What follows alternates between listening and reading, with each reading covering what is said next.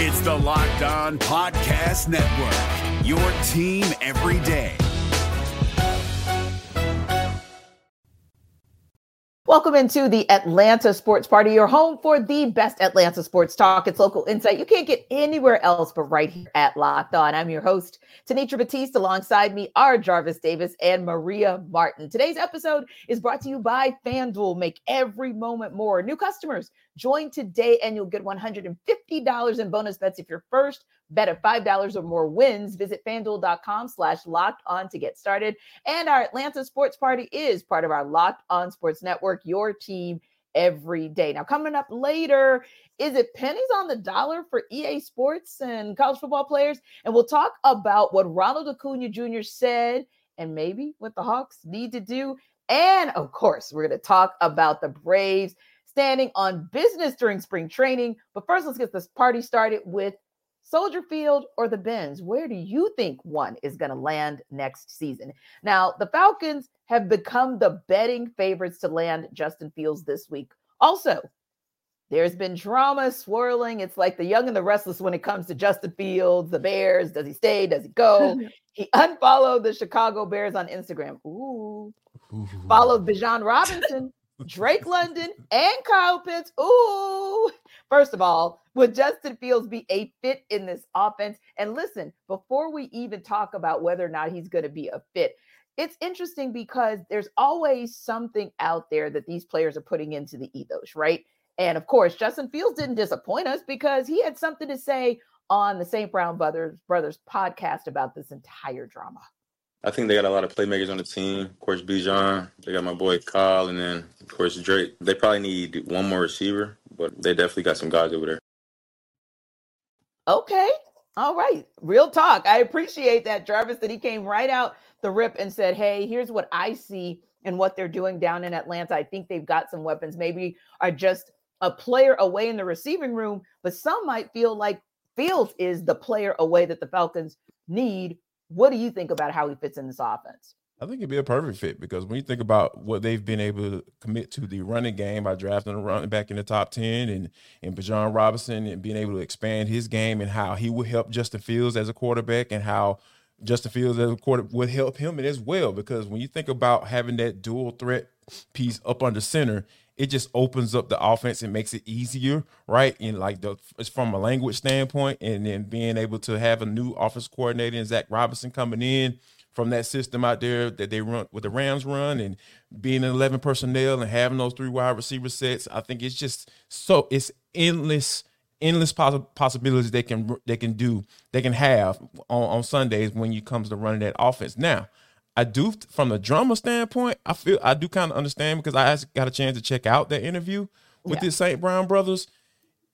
To me, it just seems like he's ready to move on, whether however it goes, right? Because he wants to stay in Chicago. Obviously, he's under contract, so he's not going to say, "Hey, I want to go somewhere else," But I just think overall he's in a good space where, hey, I'm good either way, but just go ahead and make a decision.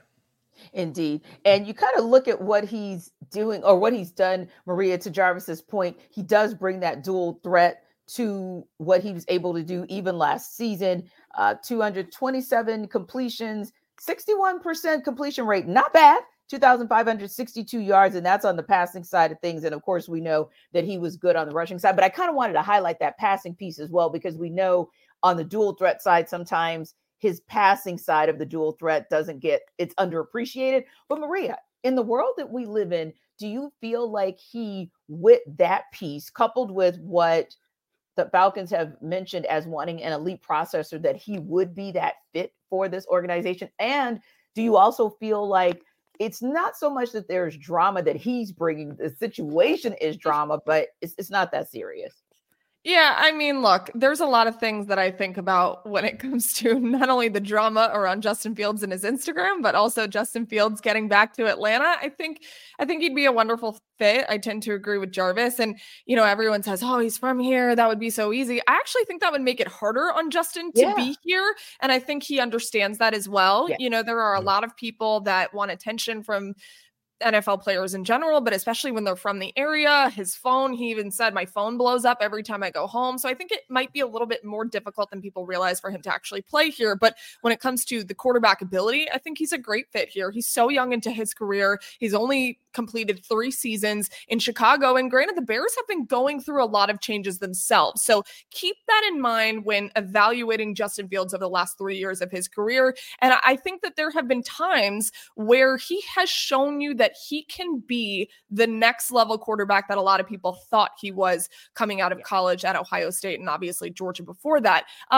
Justin can throw the football really well, and I think he can only get better. And I want to make sure that people understand that sometimes, whether it's football, baseball, basketball, doesn't matter, a change of scenery does an athlete a lot of good. And Chicago tends to be a really weird place for quarterbacks to play. I think if Justin gets a new change of scenery, he is a part of a coach, Zach Robinson, who's dealt with a quarterback himself that went through a change of scenery that was positive, Matthew Stafford.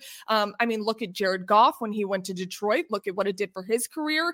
This could be great. And in turn, you don't really have to give up a lot of future picks for Justin, I think. And you're gambling a lot when it comes to, you guys know how I feel about quarterbacks in the draft. I think it's a gamble. It's harder to get that right than it is something that you already have a sample size from. So I tend to believe Justin would be a good fit here. The drama surrounding his Instagram is hilarious, in my opinion. I do think he did unfollow just to take a break, because we all are there. We've all been there before. We need some distance whenever we're going on vacation or whatever he said. But I also do think he's starting to realize that, it's a business. Chicago seems like they're moving on. That decision's probably going to come through whenever Indianapolis is happening at the combine. So I don't know, maybe he's putting the cart before the horse or whatever the saying is, but I think it's funny that people just want to pay attention to who the heck he's following and unfollowing on Instagram. Like, who cares? Oh, yeah. And I'm with you, Maria. I think if the Falcons are the front runners or the favorites, the betting favorites, Vegas knows, they know all and see all, right? They know things. I think this happens during sometime next week, because when you think about being able to happen to make a decision, because, obviously Chicago is going to probably try to reset that clock and go with a younger quarterback, and more than likely it's going to be Caleb Williams. And teams have to be able to figure out who they want. They have to start digging into the film and from a draft standpoint, because once that combine happens, everybody's going into the film room and trying to figure out what's going on. So I think if they want to drive this price down, they'll wait and try to get some, see if they can get it to go back up. But I think you don't do anything but drive his value down the longer you wait, especially with the combine coming up next week. I'd agree. And I'd also say, going back to Maria's point about the inconsistencies, if you think about his first couple of seasons in Chicago, first of all, he rarely had weapons. And we're talking about weapons to throw to and weapons to have an option to just pitch to. Like, he's had serviceable running backs. He's had a receiver here or a receiver there. But when can you actually say that he's had a core across the wide receiver and tight end room? So first of all, let's talk about the fact, and he acknowledged that, as you guys heard, and as we talked about as well, that there are weapons that this team has. They are, and we believe the same. We believe they're just one slot receiver. We believe they're just one player away from kind of rounding out that offense to be really solid. And I think on the flip side of that, think about all of the very nuanced moves that Raheem Morris made in keeping consistency on his staff. So if there's staff consistency and there's consistency with some of the other players, how much more easy or easier is it to just fit in that one guy and say, hey, here's kind of what we've been doing. We've got something established here. It's kind of easy. And I think I like the retention of a TJ Yates. I think that he's got a touch there, if you will. And we all know Atlanta is the biggest small city in the world, right? And so you think of TJ Yates ties to Atlanta. You think of Justin Fields ties to Atlanta. You never know where there may be some nuances and some connection points there that may make this just a little bit easier of a transition than maybe the average quarterback. I do agree with you, Maria. I'm not so much on the bandwagon of bring him home, but it's more of, but what could home do for him as far as the flowery branch home that he could be in? Just a really quick point, if I can. Go A lot of people are talking about they need a younger quarterback. So some people are in the camp of let's draft somebody and have that person be developed for years to come. Well, Desmond Ridder was drafted in the 3rd round. I don't necessarily believe that he was your immediate answer. And they've even come out and said that. And we all know how the Desmond Ridder piece worked out. But with Justin Fields, you're also still getting a young quarterback who will have a ton of years in front of him. So if you're talking about Russell Wilson, who has also been thrown out there linked to the Falcons, okay, maybe that'll work short term. Maybe it won't. But still, how much longer can you see him being with this franchise? With Justin, if you get it right and move him to where a lot of people argue he maybe should have been in the first place, then he still has a ton of more years ahead of him. You already know what he can give you and where he can get better. I just think it's always going to be a gamble drafting some of those quarterbacks high 1st, 2nd, 3rd picks. It's hard to get those right. I think it's harder to get those right than bring someone like Justin Fields over. Just saying. I think you'd be able to benefit from like that environment you talk about, T, with Raheem Morris, the consistency and the staff and everything like that. Justin Fields didn't have that at all in Chicago. You talking about Matt Nagy, who acted like he didn't believe him, the way he called plays and on each and every Sunday, putting that boy in behind that offensive line. like that was a big piece too, because I think that's why Fields is even more of a fit, because of the continuity that the Falcons have at offensive line. He's never played about an offensive line that has been as cohesive as the Falcons have had. And I think that, with the whole offensive coordinator piece, Luke Getsy, him set him up for failure on Sundays as well. So I think just the coming home, that's cool. But I think the environment that is football related, from a coaching standpoint, coaching staff standpoint, all of those factors right there are something that Justin Fields hasn't experienced before. That's why I feel like he'll be successful if he came down here. Yep, Raheem Morris is a different Raheem Morris from the one who could have gotten the job 4 years ago. But Justin Fields is the one who is a different Justin Fields 3 years later from the guy who could have gotten that job. When we come back, we are going to have a good old-fashioned deep dive about Brave spring training, because our Maria Martin was down there in Northport, and she's here to bring all the deets on the other side. This episode of our Atlanta Sports Party is brought to you by FanDuel. Get buckets with your first bet on FanDuel, America's #1 sportsbook. Because right now, new customers get $150 in bonus bets with any winning $5 bet. That's $150 if your bet wins. Now, think about this. We're going into the final third of the Hawks season. Hopefully, they'll pipe up. And if they do, you might want to do a little betting on them, if you will. You can bet on all your favorite NBA players and your teams with quick bets, live same-game parlays, exclusive props, and more. You can get right back at it for the Hawks tomorrow night, of course, when they host the Raptors. So, want to know how to do it? Just visit FanDuel.com/locked-on and shoot your shot. Again, that's FanDuel.com/locked-on. Get your $150. FanDuel is the official sports book partner of the NBA. All right, guys. So we have now wrapped up not just one, man, how does the time fly, but 2 weeks of Braves spring training is essentially in the books. And you got to love so much that came out of Northport this particular week. I thought it was really good for Ronald Acuna Jr., for example, to set the stage. Don't know, Maria, that he had to apologize per se, but I just thought it was a nice look for him to say, first of all, not speaking to the media, I apologize for that. That's something basically that won't happen again. I think he was level setting with everyone for exactly how he wanted to set the table, and level setting in so many different ways has Ronald Acuna done it. But oddly enough, the world we live in, we don't look at things like, wow, he comes out and he level sets the stage that way, or wow, he's out there blowing things out of the water when he's, at bat and his ABs are just out of control already. And it's just the first or second week of spring training.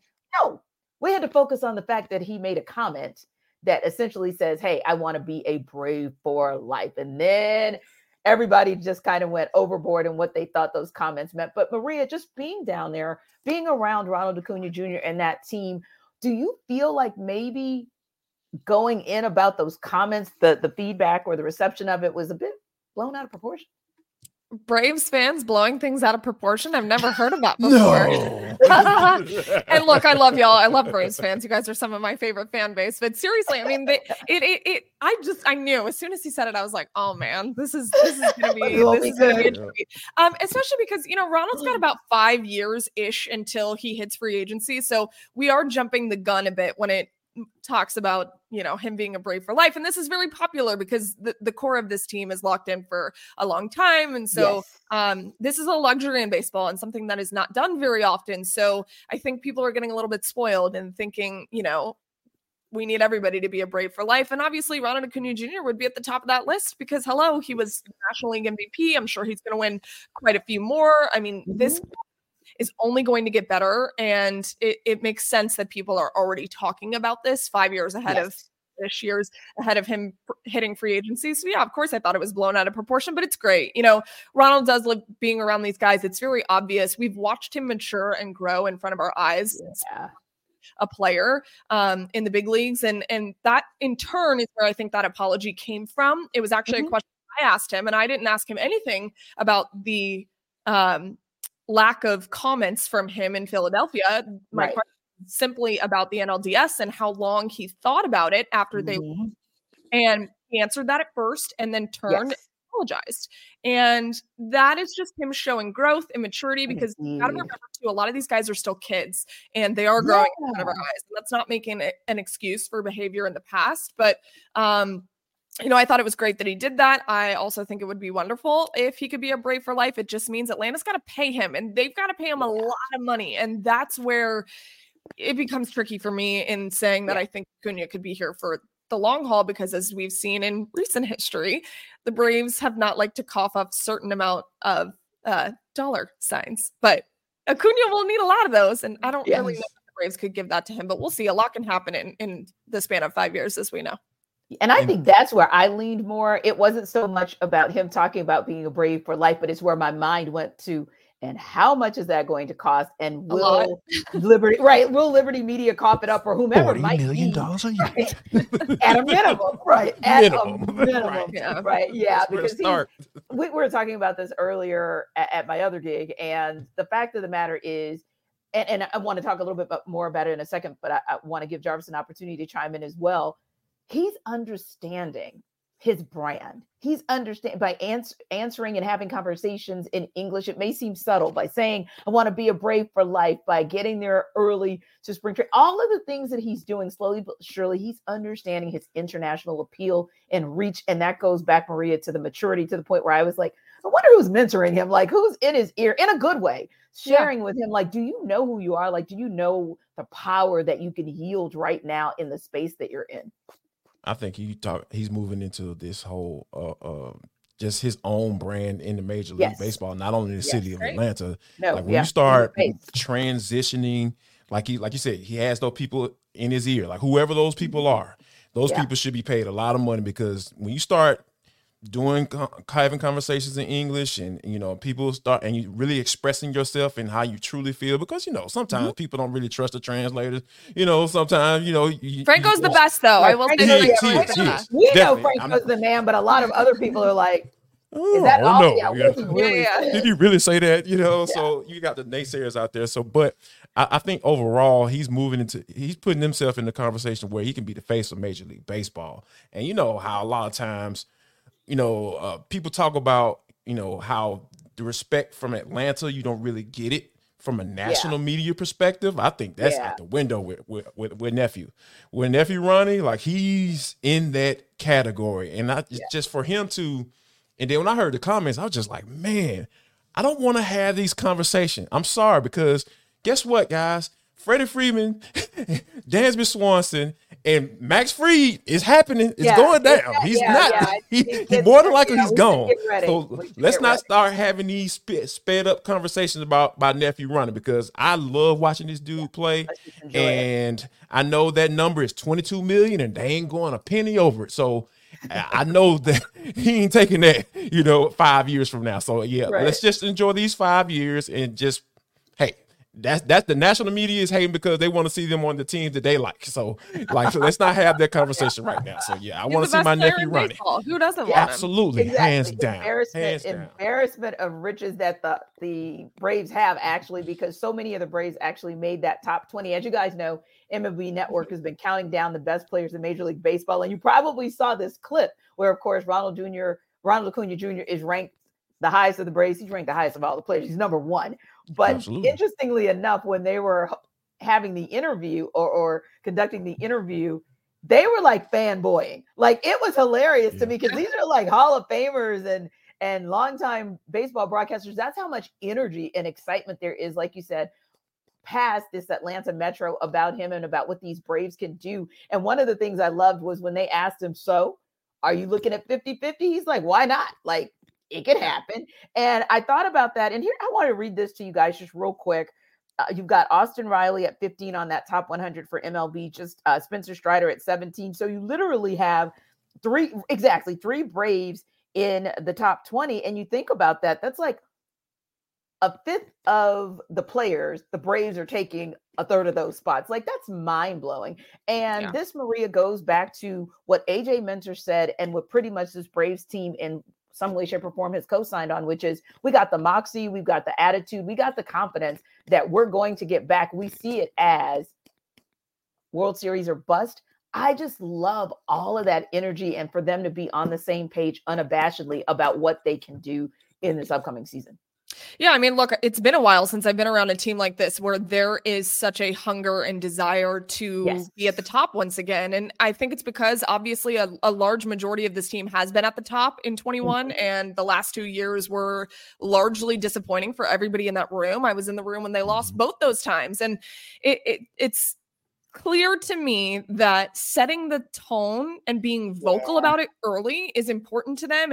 And all of them have said, you can attack this one or two ways. And remember, the postseason in baseball is very long. The baseball season in general is so long. So when you're looking ahead to October and November of the postseason, like, we have so long to go, and they understand that.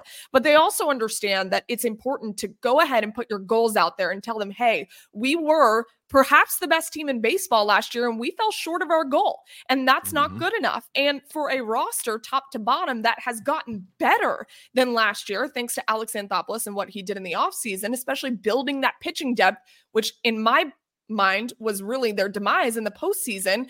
They believe that they have the pieces in place. A lot can play into that. A lot can happen between now and October. But these are guys that are not scared to tell everyone, we are going to be better than we were last year consistently all the way until October. We need to win a World Series. And there are guys, even new pieces that came on. Chris Sale did not win in 21 with this team, but he does have a World Series championship ring. They all understand. They're all on the same page. And that goes to anything that you do in companies, in your day-to-day life. If everyone is on the same page, a lot of really awesome stuff can happen. So to set that early, I love that AJ Minter did it. He's one of the longest standing Braves in this clubhouse. There's not a lot of guys around from the 2017 team anymore. He's one of them. And so for him, it's important to take that leadership into account and to be honest and vocal. And all of them shared the same sentiment, which I thought was really cool. There wasn't a single one of them that was like, we shouldn't be talking about this yet. No, at all. And Jarvis, I look at this, and granted, we're only talking about 22 and 23, a smaller sample size coming into 24. But as this longtime Atlanta native and of course longtime Braves fan, my question is, does it feel different than when they went on that run where they only got the one World Series and had 13 division titles and only the one World Series? Does this feel different? And when I say that, just wanted to ask you that quick question as we wrap up, because for me, and I'm a longtime Braves fan too, it feels different. Like, I don't feel like you, Maria, and I are going to be having this conversation 3, 4, 5 years in a row where we're like, dang, won the division again, no World Series, won the division again, no World Series. Do you feel like this is a different situation than we experienced back then? It feels different and the reason why is because of, like we talked about, the long-term sustainability of the roster, right? Because when you think about the core of this lineup is going to be here. They ain't going nowhere. And this is not the NFL where you can sit out and request trades. I know Ronald Acuna could potentially do that, but they don't do that in baseball. And that union is very strong, and they are strong for a reason because they follow the rules that they try to set, against Major League Baseball and ownership. So, that's why it feels different to me, because like the roster is going to be here. And my only concern is the pitching staff, because Lord knows what the money is right there. Ain't nobody taking no discounts when it comes to pitching, and we know, I just mentioned Max Fried earlier. So that's my only small concern, but just overall from this roster and the lineup and being able to put runs on the board and win some games. This definitely feels different than those 90s Braves. Fair enough. And, I am not as concerned because two things. Number one, Alex Anthopoulos said, hey, 4 years ago when he could have shored up the bullpen and he didn't, and those guys got kind of tired and it kind of showed. He learned a lesson. And, Alex doesn't make the same mistake twice. And Bryce Elder and Ian Anderson are hungry. So we always like it when we've got guys who are hungry and eager to show, hey, we know there's a fit spot out there. And we might kind of want to sort of get in there. Listen, we'll come back up next and we got more for you in Around the Metro. So it was As the World Turns for Justin Fields, and it's going to continue to be As the World Turns for him for a little while, or Young and the Restless, or whatever one of those soap operas is. But it's also like soap opera-ish, merry-go-round-ish when it comes to college football. And we experienced that ourselves right here when we got the surprising, kind of shocking news that Sean Elliott was moving on from Georgia State to go back to South Carolina and become the tight ends coach. Fast forward, and this week you had Brian McClendon part ways with the Dogs. He took on the wide receivers role that he had at UGA's now with the Tampa Bay Buccaneers, of course. Now, multiple reports have confirmed that running backs coach Del McGee over at UGA, as well as Georgia Tech offensive coordinator Buster Faulkner, are both finalists to take over that head coach position at Georgia State. And wow, one of those guys, I'm sure either of those guys would be amazing for that program. But Jarvis, it kind of got me wondering which one of those leaders, if one of those coaches parts ways with that program, like which program do you think is going to be most affected by the departure? I feel like Buster Faulkner leaves Georgia Tech with the momentum that they've gotten with him coming in and getting that offense right and looking capable of scoring points, on each and every Saturday. I feel like that would be a major blow, especially at this moment right now where there aren't any other, open positions. Guys aren't out there looking for jobs, and like we're late in the game. Like spring practice, it started for Georgia State, and they had to pause, right? So I think right now, it would be a major blow to the Georgia Tech Yellow Jackets and their future and the optimism that's going on over in the Flats right now. Yeah, that'd be a huge blow if Buster Faulkner would walk out that door. How about you, Maria? You think it's Buster Faulkner's departure or Del McGee's that'll have the biggest impact to their program? I think it's definitely Buster, right? Del McGee obviously has an unbelievable pedigree in what he's churned out at Georgia. He got 6 running backs drafted. 3 of them have become Pro Bowlers. Probably going to have more running backs drafted after this year's draft. I mean, that's insane. So you look at that on paper and you think, oh my gosh, that's a massive loss.